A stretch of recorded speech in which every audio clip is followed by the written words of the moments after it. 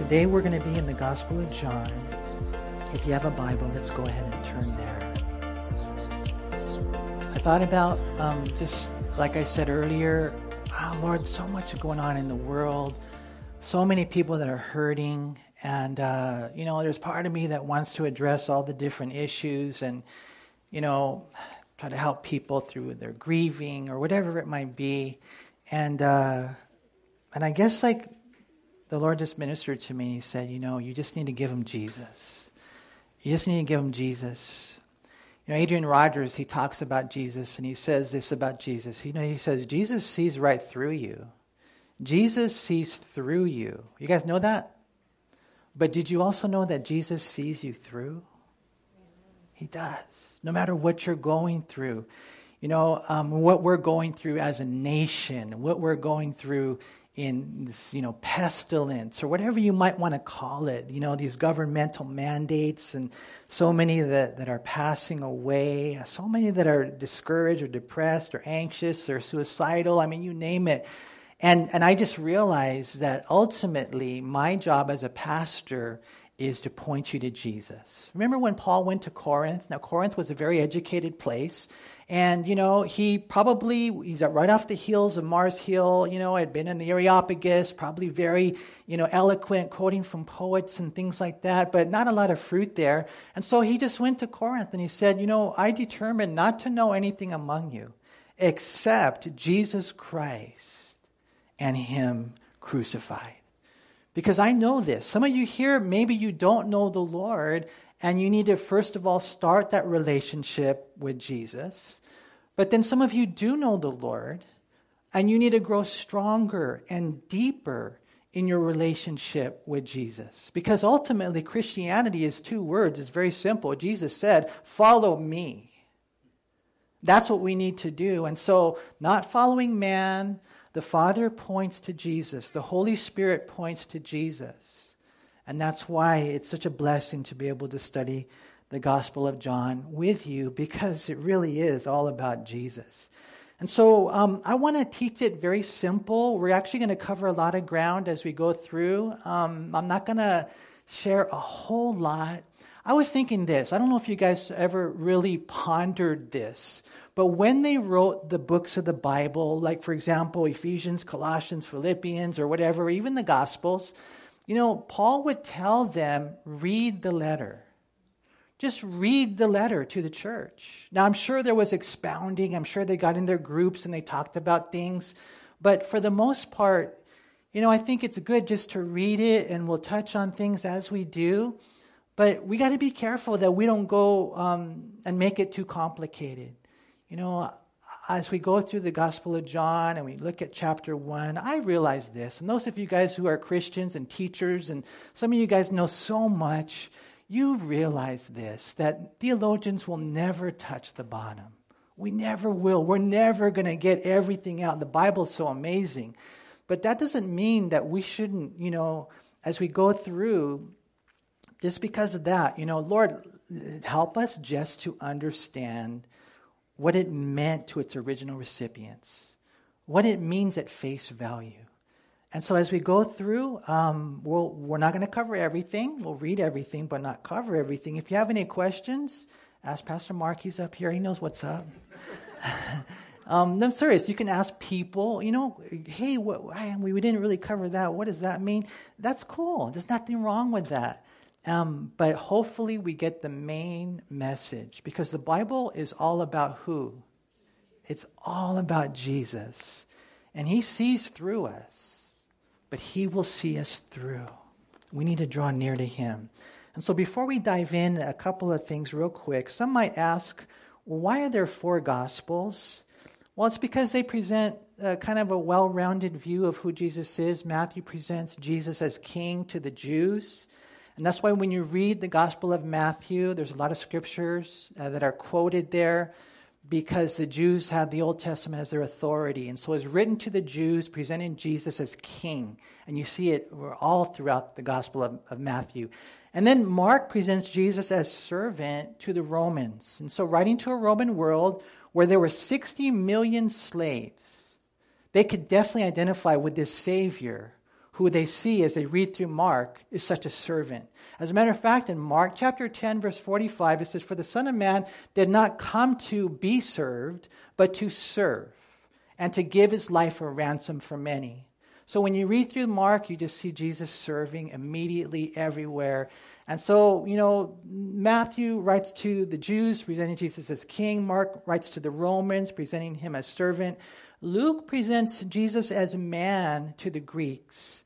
And so the Greeks elevated the humanities. Jesus was the perfect man, but it emphasizes his humanity. And that's why when you read through the Gospel of Luke, you'll see a lot about Jesus' prayer life and a lot about the power of the Holy Spirit. Because let me ask you a question. How many of you here are human? I'm just curious. We're all human. We're just human. And we are fighting supernatural demons and lies. We need to pray.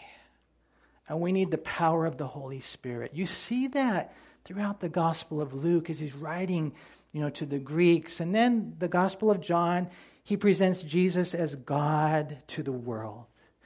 And so you're going to see that. Probably the most famous verse in the Bible, I don't know for sure, but you guys, what would you say is the most famous verse in the Bible? John 3:16. "For God so loved the world that he gave his only begotten Son, that whoever will believe in him should not perish, but have everlasting life." And you see that as you go through the Gospel of John, you see Jesus presented as God and how God wants the whole wide world, how God loves the whole wide world. There might be some here today or maybe watching online and you don't realize how much God loves you. But he does. He loves you as if you were the only one to love. And we need to know that because I believe that really changes us when we are convinced of that. And so when was it written? Who wrote it? Well, the Gospel of John was written by John the Beloved right around 90 AD. So it was written, 30 years after the other synoptic Gospels. And John, he identifies himself 4 times in his Gospel as the disciple whom Jesus loved. And so after service is kind of cool. I was talking to one of the brothers and he says, "Hey, Manny, I want you to know that, God loves you, but I'm his favorite." And I said, "Hey, you stole that line from me." And we both stole it from John. He's like the disciple whom Jesus loved. And I believe, as I've studied this over many years, that's really one of the things that changes us in life when you realize that you're the disciple whom Jesus loves. And I think that when that sinks in, it makes us healthy Christians. John may have been Jesus' best friend on planet Earth. Because remember, Jesus had the 70, then he had the 12, then he had the 3. But even in the midst of the 3, it seemed like John was the closest. He was the one leaning on Jesus' breast. He was the one that Peter even would go through to talk to Jesus. And so you read about John, and this guy at one time was the son of thunder. He wanted to call fire down and destroy Samaria. Think about that. But eventually God got a hold of his heart in such a way that he became really known for love. That was the thing about John. And you read it in all of his letters. And that's why he's referred to as John the Beloved. When you read the Gospel of John, you're going to find it's a lot different than the other Gospels. Matthew, Mark, and Luke are called the Synoptic Gospels. About 90% of the Gospel of John is unique material. And that's probably because, again, like I said, it was written 30, 40 years after the other Gospels. He figured, okay, all those things are covered. Let me tell you some of the things that you haven't heard yet. And so you're going to see it is a blessing. One of the blessings about this gospel is the 7 I am statements. And so here's the thing at the end of the day that I got to tell you. Whatever you need, whoever you need, Jesus will be that for you. Like if you need a comforter, if you find yourself one day, and Jesus said, I am your comforter. You need a friend? Jesus would be willing to say, I am your friend. You need a provider? Jesus will be willing to say, I am your provider. I am, Jesus says, whatever you need in life, a counselor, I mean, strength. I can do all things through Christ who strengthens me. And that's why when you go through the 7 statements, the I am statements, they're significant in and of themselves, but they also represent that fact. As we go through John, we're going to see how Jesus said, I am the bread of life. And, bread satisfies us and sustains us. Jesus said, I am the light of the world. And the whole world, we're going to even see it today in our text, is in darkness. Darkness. They don't know where to go. They don't know how to fight the darkness. Jesus said, I'm the light of the world. Jesus said, I'm the door in John chapter 10 and verse 7. The door to what? The door to heaven, the door to life. Jesus said in John chapter 10 verse 11, he's the good shepherd. And we know that the good shepherd gives his life for the sheep. Aren't you guys glad that the Lord is your shepherd? Isn't that cool? He leads us beside the still waters. He makes us lie down in green pastures. I mean, he's with us, anoints us, takes care of us. He's the good shepherd. He's the resurrection and the life. After all, we don't just need a Savior to help us when life gets hard. We need a Savior to help us when life ends. And he's the resurrection and the life. He says he's the way, the truth, and the life. And so when we're lost, he shows the way. When we're lied to, he gives us the truth. When we were dead in our sins, and some of you here, you remember that. You might remember when you were spiritually blind. I mean, we were dead, and he gave us life. I remember before I was a Christian, people would tell me things about the Lord, and they would just fly over my head because I had no spiritual comprehension. I didn't understand spiritual vernacular. And that's because I was dead in my sins. But he came in and he gave me life. And not only that, we're going to see in John chapter 10, verse 10, it's the abundant life. And so we see John 14:6, John 15 in 1 and verse 5 that Jesus is the true vine. And so if you can visualize like a vine and we're the branches and we're just plugged in, and as we're plugged in to who? Jesus, then we will bear fruit. We'll bear moral fruit and ministry fruit. And so when you go to the Gospel of John, you're going to see that he doesn't use the word miracles. He uses the word signs. 17 times we read it in the Gospel of John. And these signs, and it's interesting, there are 7 signs mentioned in the Gospel of John. They're not publicity stunts. They were actually manifested to reveal his glory. And Lord willing, we'll see that next week, as we look at how he changed water to wine, how, he raised the dead, how he healed the lame and the blind, and there's 7 signs. All the signs are intended to point us to Jesus. And that's what I want to do. And that's really, whenever there's a miracle, it's always intended, to point us to Jesus. Because he loves us. And there is this life that he has for us that is just so beautiful. He gives us his mission statement in John chapter 20, verse 31. It says, but these are written that you may believe that Jesus is the Christ, the Son of God, and that believing you may have life in his name. And so that's why he wrote the book. I want people to get saved. You look at people who are walking on the streets, and doesn't your heart just go out to them? You have my cousin. She's there she's in a coma, and I'm wondering how she's doing, and does she know the Lord? My tias, my siblings that are my half sisters. Do you care? Do we really care? That's why he wrote the book. I wrote this so that you can believe Jesus is the Christ, the Son of God, and that by believing you may have life in his name. And so it's going to be cool, you guys. Let's start off in John chapter 1. And we read in verse 1, in the beginning was the Word, and the Word was with God, and the Word was God. He was in the beginning with God. All things were made through him, and without him nothing was made that was made. In him was life, and the life was the light of men. And the light shined in the darkness, and the darkness did not comprehend it. And so if you've read the other Gospels, you're like, whoa, this one starts off different. This one goes all the way back to the time before time. Now, in Genesis chapter 1, it says, in the beginning, God created the heavens and the earth. But this one goes back even before that. In the beginning was the Word. The Greek word is logos. In the beginning was the logos, the Word. And the Word was with God.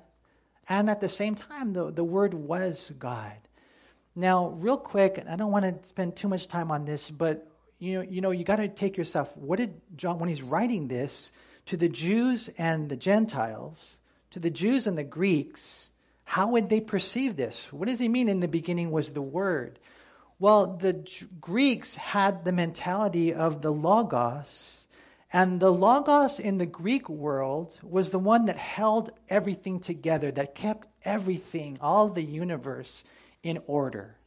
And so that's how the Greeks saw the word Logos.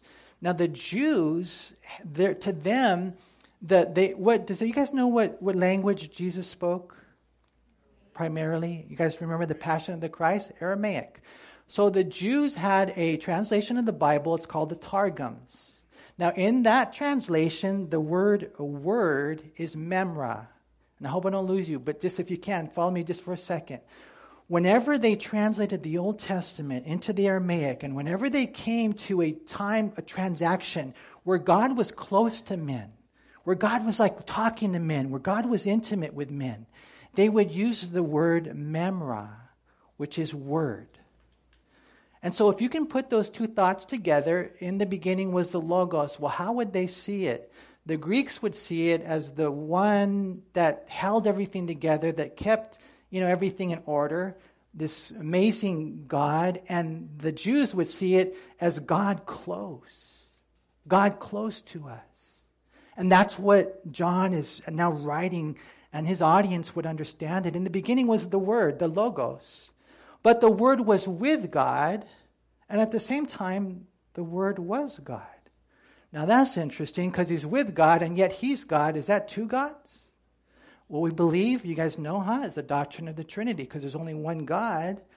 And so that's when you begin to realize, the Bible teaches the Father, the Son, and the Holy Spirit. One God in three persons, all equal in essence and nature, but not in function and office. And so you start realizing that as John, as he's writing about Jesus, man, he right away says, listen, I want you to know who we're talking about. We are talking about God. As a matter of fact, in the original language, there was an emphasis. The Greeks were able to do it with their prefixes and suffixes. They were able to put a certain emphasis on a particular word. Like for us, if we're writing something and we want to emphasize a certain word, we might bold it, right? We put it in bold. Or we might capitalize it. Well, they were able to do the same thing. And so for them, the emphasis is on that word theos. In the beginning was the Word, and the Word was with God, and the Word was God. That's how you're supposed to read it. And that's exactly how John starts. He wants us to be able to go back and see that Jesus was there in the beginning, before time began. The one who died for you is God. The one who's with you is God. And the one, like I said earlier, he sees through you, but he'll see you through, is God. The one that we can grow in a personal relationship with is God. And as we read through this, it's amazing. One other thing before we leave that word logos, guess what English word we get from that Greek word, logos? Logo, you're right. We get the word logo from it. And so you see the golden arches, what do you guys think? McDonald's, and you get hungry, right? You see that little check mark right there on the sweats or the shoes, what do you think of? Nike, right? There's a logo. And in one sense, if you can kind of see it that way, Jesus is kind of like the logo of God. He is the expression of God. He is the articulation, the manifestation, the declaration of God. And that's what John is saying here. In the beginning was the Word, and the Word was with God, and the Word was God. He was in the beginning with God, and all things were made through him, and nothing was made that wasn't made by him. Think about it. We read in Genesis 1 that he spoke it into existence by the power of his word. The Hebrew word is bada. It's not from nothing. He spoke it all into existence. Here we see that Jesus is the life and Jesus is the light. And so as you go through the Gospel of John, these are things that he emphasizes. 47 times you'll find the word life as opposed to death. And when we find 24 times, you'll find the word light as opposed to darkness. Now, when you think of darkness, what do you guys think? Think of darkness? Think of evil? Think of the devil? Think of hell? Right? Think of not being able to know where to go because there's no light to travel, to show you your way. Jesus is the life. Jesus is the light, and we're going to see it. And then we get to reflect that light. It's kind of cool what we read next in verse 6. It says, there was a man sent from God whose name was John. That's John the Baptist. This man came for a witness, to bear witness of the light, that all through him might believe. He was not that light, but was sent to bear witness of that light. That was the true light, which gives light to every man coming into the world. He, Jesus, was in the world, and the world was made through him, and the world did not know him. He came to his own, and his own did not receive him. But as many as received him, to them he gave the right to become children of God, to those who believe in his name, who were born not of blood, nor of the will of the flesh, nor of the will of man, but they were born of God. And so we're actually going to see as we go through the gospel that the first 18 verses are kind of introductory verses. And then when we get into 19, he really just kind of like tells it how it happened, right? And so he mentions John the Baptist right here, but then right away, John came, but he wasn't the light. Jesus, we're going to see, like we saw earlier already, he's the light of the world. And so John came to bear witness of the light. If I can just pause just for a moment, all of us are here to bear witness of the light, not us. We're going to see later when they came to John, they're like, hey, who are you? I'm nothing. The one who's everything is Jesus. He came to bear witness of the light. This is the true light. And so, again, we're going to see it a lot today, you guys, that our mission in life, I just want to point you to Jesus. I just want to point you to Jesus. I want you to grow in your relationship with God through the Lord Jesus Christ. I want you to follow Jesus because I love you and I know that he has amazing plans for you, and you will only realize those plans if you follow Jesus. And so when Jesus came, and we're going to see how it all works, they didn't know him. He came to his own, and his own did not know him. That's the Jews. He was a Jew. They didn't receive him. Generally speaking, the Jews did not receive. They have not received, not yet. They will one day, but not. But he says, but as many as did receive him, to them he gave the right to become children of God. Right?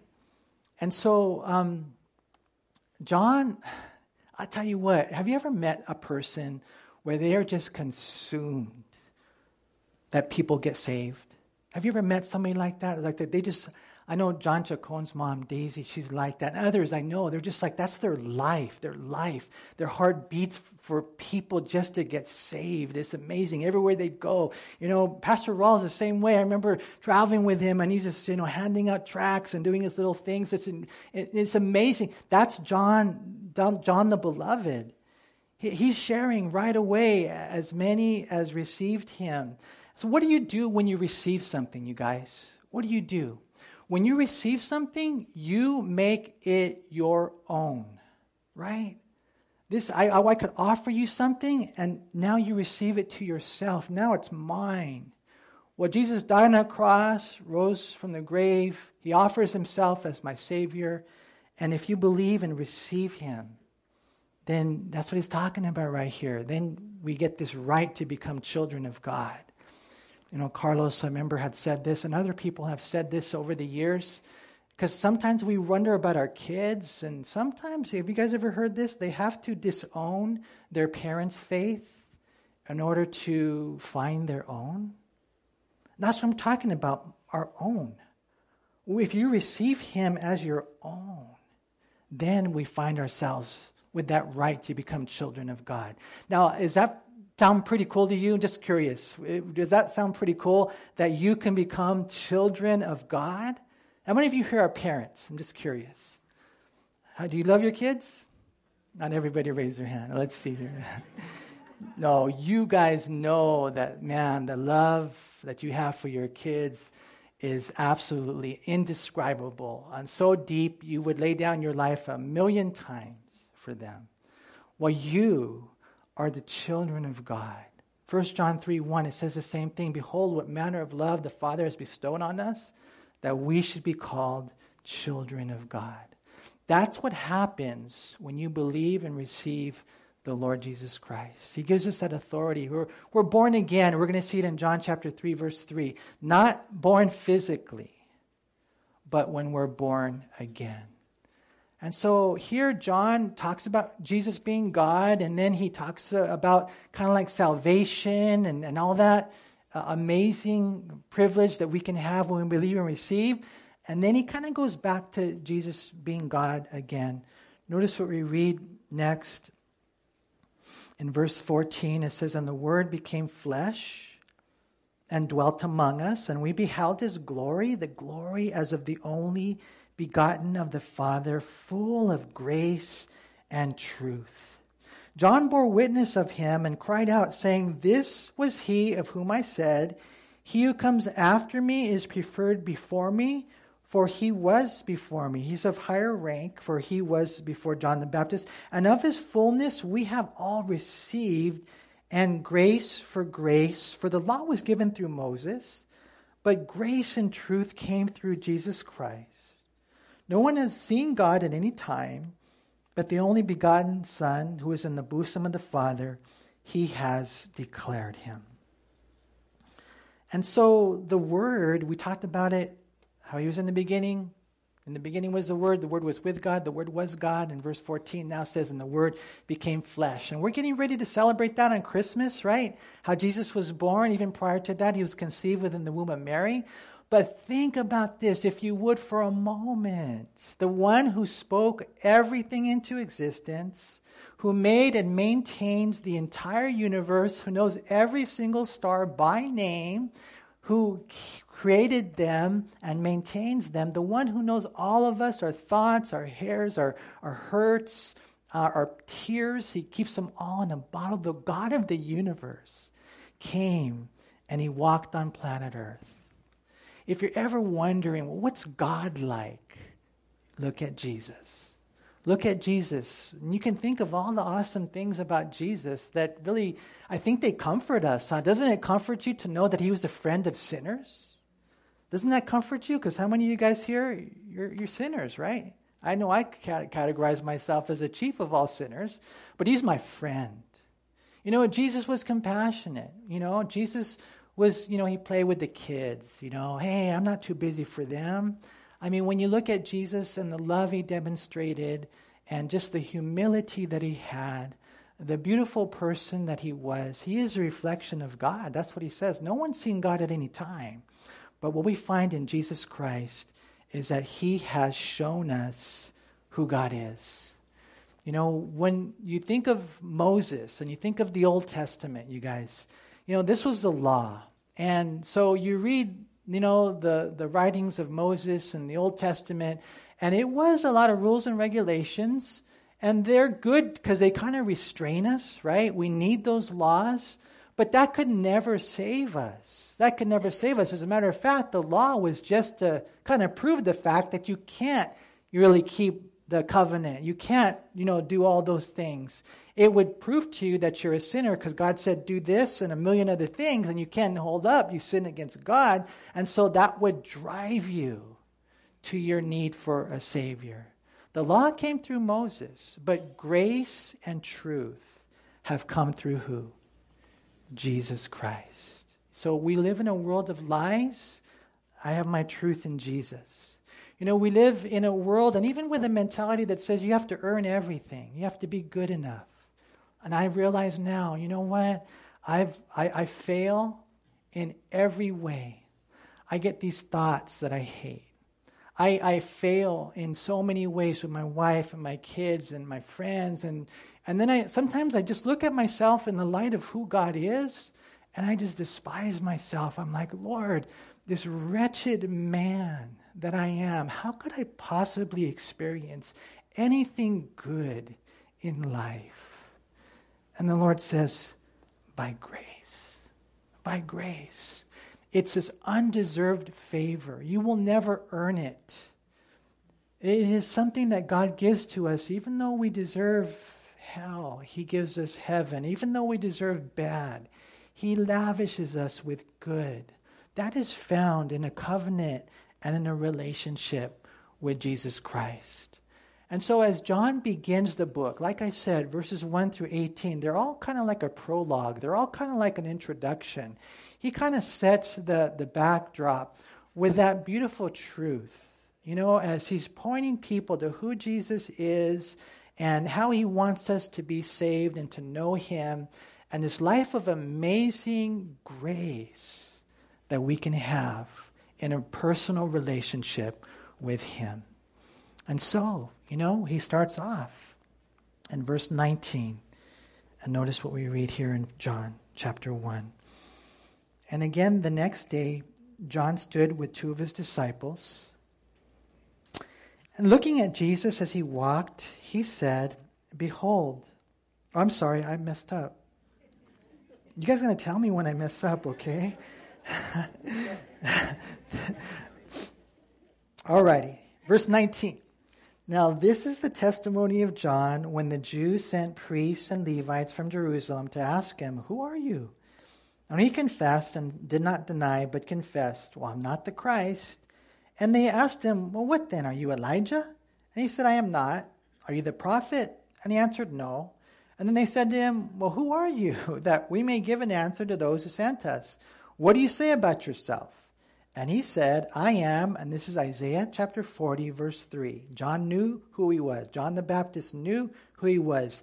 The voice of one crying in the wilderness, Make straight the way of the Lord. In other words, get ready, because the Lord is coming, as the prophet Isaiah said. Now those who were sent were with the Pharisees, and they asked him, saying, Well, why then do you baptize if you are not the Christ, nor Elijah, nor the prophet? And John answered them and said, I baptize with water, but there stands one among you whom you do not know. It is he who coming after me is preferred before me, whose sandal strap I am not worthy to loose. These things were done in Bethabara beyond the Jordan, where John was baptizing. And so the religious leaders, they sent representatives to John, to question him. Hey, you didn't go to our school. We don't know who you are. What are you doing? Who are you? Why do you baptize? And John just responds out of Isaiah chapter 40, verse 3. Malachi chapter 3, verse 1 said that the forerunner would come, before the Christ. They were expecting Elijah. They were expecting, the prophet from Deuteronomy chapter 18. And John says, I'm not the Christ. I'm not those. I'm just a voice crying in the wilderness. Get ready, because the Christ is coming. And how many of you guys can identify with that? That's who we are. That's who you are. You're a voice. You're a voice crying in the wilderness, telling the world, telling your family, telling your friends, at least you should be, telling them that Jesus is coming. The Lord is coming. Make straight the paths.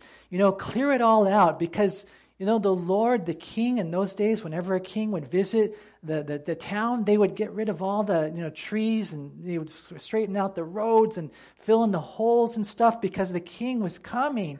I mean, imagine if Jesus came today. If he came today, would we be ready? That's kind of what John is saying. And he's telling everybody, and he's baptizing, and that meant that you got to turn from your sins. You got to, old man dead, new man rises up. That's all he's saying.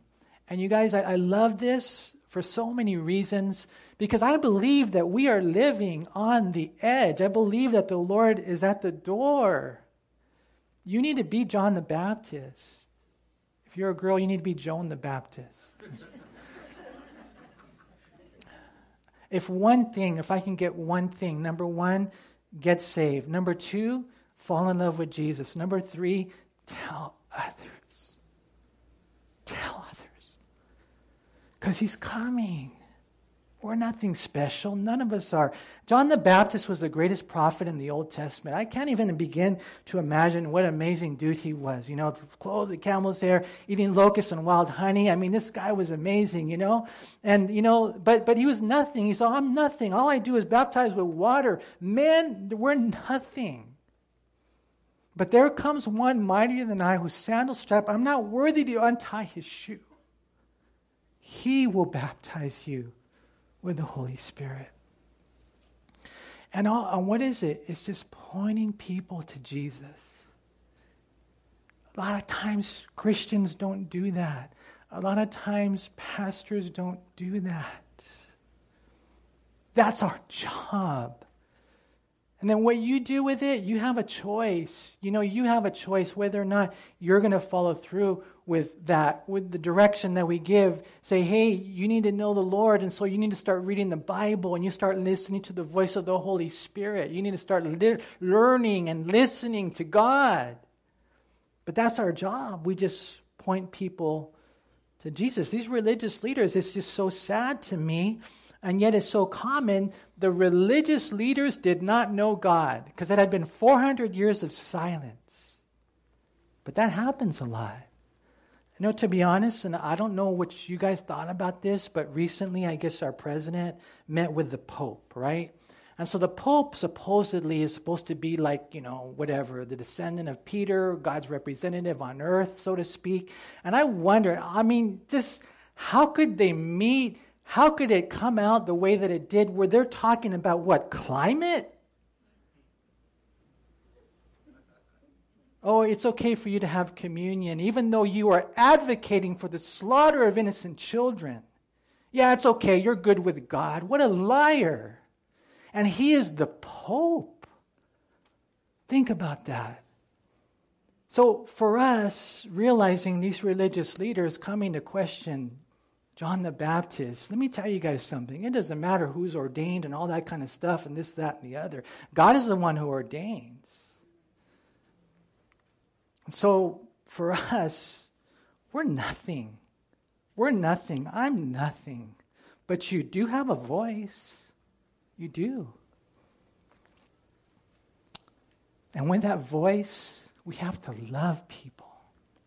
We have to love people. We have to tell them that you need to repent and get baptized. You know what I'm saying? Not necessarily water baptized, but turn from your sins and trust in Jesus Christ as your Lord and Savior. And don't play church and don't play games. John, that's who he was. He was just a point man. Look what we read next. Verse 35. Well, actually verse 29, huh? You guys got to help me out here. The next day, John saw Jesus coming toward him, and he said, "Behold, the Lamb of God who takes away the sin of the world. This is he of whom I said, after me comes a man who is preferred before me, for he was before me. I did not know him, but that he should be revealed to Israel. Therefore I came, baptizing with water." And John bore witness, saying, "I saw the Spirit descending from heaven like a dove, and he remained upon him. I did not know him, but he who sent me to baptize with water said to me, Upon whom you see the Spirit descending and remaining on him, this is he who baptizes with the Holy Spirit. And I have seen and testified that this is the Son of God." And so this is just how it went down. John gives us the introduction, the prologue, and then he talks about the day that, John the Baptist was baptizing, the religious leaders came, and then he explained more or less from the scriptures, Isaiah 40, verse 3, Malachi chapter 3, verse 1, who he was, the forerunner to the Messiah. And apparently what had happened was John, had heard the voice of God saying, you need to go baptize. And one day, as you're baptizing, you're going to see someone come. And that one day, you're going to see the Holy Spirit descend upon someone. And he will be the one. He is the Christ. He is the Messiah. He is the Savior. And so John's out there, he's doing his thing. Theologians tell us that there were like tens of thousands of people that came from all over the place to go and be baptized by John. And then one day he sees him, and notice the first thing he says about Jesus. You guys notice he says, behold. What does he say? Behold, the Lamb of God who takes away the sins of the world. And when you read that right there, it's just so beautiful to see, because Jesus is identified as the Lamb of God. Clearly a reference to the Passover lamb in Exodus 12, verses 11 through 13. It tells us about what would happen. You guys might remember the whole story. And when the Jews were in bondage and slavery in the oven and the furnace of Egypt with no hope, they were going to die there in that place. But what happened? God came, he sent the plagues, and he completed the job with that Passover lamb. And he said, you take the lamb, you slaughter the lamb, you take the blood, you put it on the doorpost on the lintel. And when I send the angel of death, who's going to come and kill the firstborn from every family, if there's blood on your home, then the angel of death will see it and he'll pass over. And that's who Jesus is. Really, when we see a new believer get saved and we tell him, hey, read a book, we take them to the Gospel of John. Why? Because it's so simple. It's so simple. You believe in Jesus, you come to Jesus and believe and receive him as your Lord and Savior, then he will take away your sins. So now when God looks at you, he sees no sin. You're imputed with the righteousness of Christ. The Bible says that God made him who knew no sin to be sin for us, that we might become the righteousness of God in him.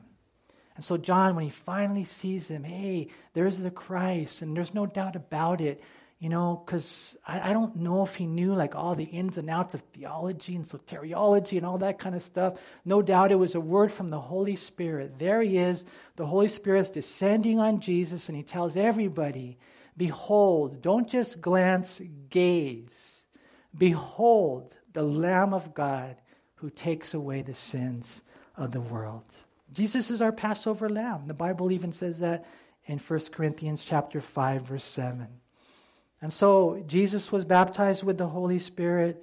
He also baptizes us with the Holy Spirit. Are you baptized with the Holy Spirit? If I can ask you, do you have a hunger for God? Do you have a thirst for him? Do you want to serve him? Do you want to study your Bible? Do you want to pray? If not, you might need the baptism of the Holy Spirit. I pray if you don't have that today, you don't leave without that power, because we need that. John the Baptist was a point man. Look what it says in verse 35. And again the next day, John stood with two of his disciples, and looking at Jesus as he walked, he said, behold, the Lamb of God. And the two disciples heard him speak, and they followed Jesus. And then Jesus turned, and seeing them following, he said to them, what do you seek? And they said to him, Rabbi, which is to say, when translated, teacher, where are you staying? They wanted to come and they wanted to spend time with him. More than likely, this is Andrew and John, but we know for sure it's Andrew. And so Jesus said to them in verse 39, come and see. And they came and saw where he was staying and remained with him that day. Now it was about the 10th hour. And one of the two who heard John speak and followed him was Andrew, Simon Peter's brother. And he first found his own brother Simon and said to him, we have found the Messiah, which is translated the Christ. And he brought him to Jesus. Now when Jesus looked at him, he said, you are Simon, the son of Jonah. You shall be called Cephas, which is translated a stone. And again, you guys, when we're seeing this, we're just realizing that John, very significant prophet, but at the end of the day, he was just pointing people to Jesus. And the next day, he's pointing people to Jesus again. Behold, the Lamb of God. But finally, this time, Andrew, what does he do? He goes to Jesus and John. They go to Jesus and they start following him. And then Jesus is like, well, what do you want? And they're like, hey, where are you staying? Can we hang out with you today? And I tell you what, if you're not really hungering after the Lord, maybe just try that. Say, okay, I'm going to spend a day hanging out with the Lord. I'm going to go and maybe get away from others and maybe get in the Bible. And I want to spend time with Jesus. And then what ended up happening is they spent time with Jesus. They were convinced that he was the Christ. And then after they spent that day with Jesus, it says that Andrew went to get his brother Simon. And he says to him, we found love. We found life. We found the Savior. We found the Messiah. We found the Christ. I found him. How can anyone hold that to themselves? I don't want to step on anybody's toes here, but I just got to say this. If you're not sharing Jesus with other people, maybe it's because you don't really have him. Because when Jesus comes into your life, and when you find him, the Savior, the lover, the forgiver, the creator, the one who came to our world, when you find him, how can you hold that to yourself? It's impossible. I am convinced, and I just know, and it breaks my heart, that a lot of people come to church who don't really know the Lord. I'm concerned because, you can go to church. It doesn't mean you're going to go to heaven. You have to come to the love of Jesus Christ. You have to be a real, true, blue, committed follower of his. When they experience Jesus, Andrew, and I got to tell my brother. I got to tell him. And so, Peter comes to Jesus, and then, Jesus sees Peter, and, I'm sure Jesus saw, all the things that Peter would do wrong, oh man, this guy's going to be putting his foot in his mouth all the time, and he's going to say things, and he's going to rebuke me, and he's going to deny me. But what does Jesus say? He says, hey, Simon, you know what? I'm going to change your name. You're going to be Rock. The Rock, that guy, he shouldn't have that title. Peter deserves that. Jesus gave that to him, right? The Rock. And what we find is that the Lord, when he looks at you, he sees the potential in you. He sees the potential. And I want you guys to know that. I pray that you would know the amazing plans that God has for your life. Peter did go on eventually to fail, but he got back up. He dusted himself off. He went through the back door of success, and he became the leader in the church on the day of Pentecost, preaching those sermons. Thousands were saved. What an amazing God that we have.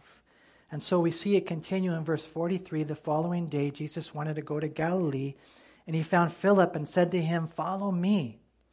Notice again, that's what Christianity is. Follow Jesus. Now Philip was from Bethsaida, the city of Andrew and Peter. And Philip found Nathanael and said to him, we have found him of whom Moses in the law and also the prophets wrote, Jesus of Nazareth, the son of Joseph. And Nathanael said to him, can anything good come out of El Monte? Of Nazareth? And Philip said to him, come and see. That's all you got to do. Come and see. Taste and see that the Lord is good. And Jesus saw Nathanael coming toward him and said of him, behold, an Israelite indeed, in whom is no deceit or guile. I mean, apparently Nathanael was one of those guys who were sincere. And Nathanael said to him, how do you know me? And Jesus answered and said to him, before Philip called you, when you were under the fig tree, I saw you. Now, we don't know exactly what happened there, but how many of you guys have seen the movie, The Gospel of John? I'm just curious. Okay, if you haven't seen it, go on YouTube, see it. I mean, it's a great movie. But in the movie, it pictures Nathanael looking up to the Lord and kind of seeing like the Lord. And apparently there was like an exchange, in the movie anyways, there was like this experience with God. He knew something special was there between him and God. And now when Jesus says, hey, Nathanael, I saw you there under the fig tree, Nathanael's like, whoa. He's just like blown away. And notice what he says right there. He says, How do you know me? Jesus answered, before Philip called you, when you were under the fig tree, I saw you. And Nathanael answered and said to him, Rabbi, you are the Son of God. You are the King of Israel. And Jesus answered and said to him, because I said to you, I saw you under the fig tree, do you believe? You will see greater things than these. And he said to him, most assuredly, I say to you, hereafter you shall see heaven open and the angels of God ascending and descending upon the Son of Man.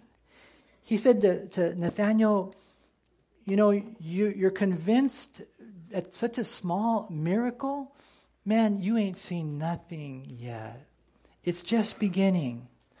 And let me just close by saying this. Like, for some of you here, maybe you're new Christians, and it is a pure, like, new beginning. You watch what God will do. Amazing things.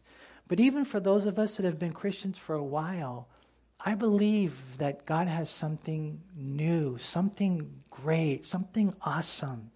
I mean, God does these little miracles, but what we find is that He's got these amazing things that are going to blow us away. I remember just throughout the years, the different miracles that God has done. Little miracles. Have you guys ever experienced little miracles? You know what I'm talking about? The other day, the women had a study, and it's just one of those things. One of the ladies in the congregation, she won a prize. And so what ended up happening was she started sharing her testimony a little bit about what she had been going through. And apparently she had been going through some difficult times. But another sister, I don't know, it has to do with work, told her Psalm 46:10, be still and know that I am God. And Lord used that scripture to minister to her. And so she's sharing with the ladies, her testimony. And then my wife who's up here, she's all, okay, now you need to open up your gift. And so the gal opened up her gift, and it was a journal, and it had Psalm 46:10 on there. Be still and know that I'm God. You guys are supposed to go, ooh. You missed it. Isn't that a trip? To me, that's like, okay, that's a little miracle. I remember praying for this lady, and she had this crazy fever, and it went away like that. It was a little miracle. I remember one time my son lost his iPod. We couldn't find it anywhere, and he was getting mad. And I got this vision in my mind of exactly where it was. It was over there against the wall behind the bed. I saw it in my mind. Little miracles, so many over the years. But man, you ain't seen nothing yet. You want to know why? Because this opening between heaven and earth, this resurrection that we have, angels ascending and descending, all that kind of stuff, you guys, that's ours. That's ours. And so I pray that we would know that. I want to give you guys a homework assignment this week. I want you to find out who God wants you to find. And I want you to bring them to Jesus. Now, you're like, well, Manny, I can't bring them to Jesus. What are you talking about, Willis? So you might be saying that, right? I would just say this. Because sometimes people think, well, I can't lead anyone to the Lord. I'm not a pastor. I'm not ordained. I don't know enough verses. Believe it or not, and I'll tell you guys this, sometimes you can reach them 1,000,000 times better than someone like me because they know you love them. Let me just ask you a question. Who do you love? There's got to be people in your family, in your neighborhood, at work that you love.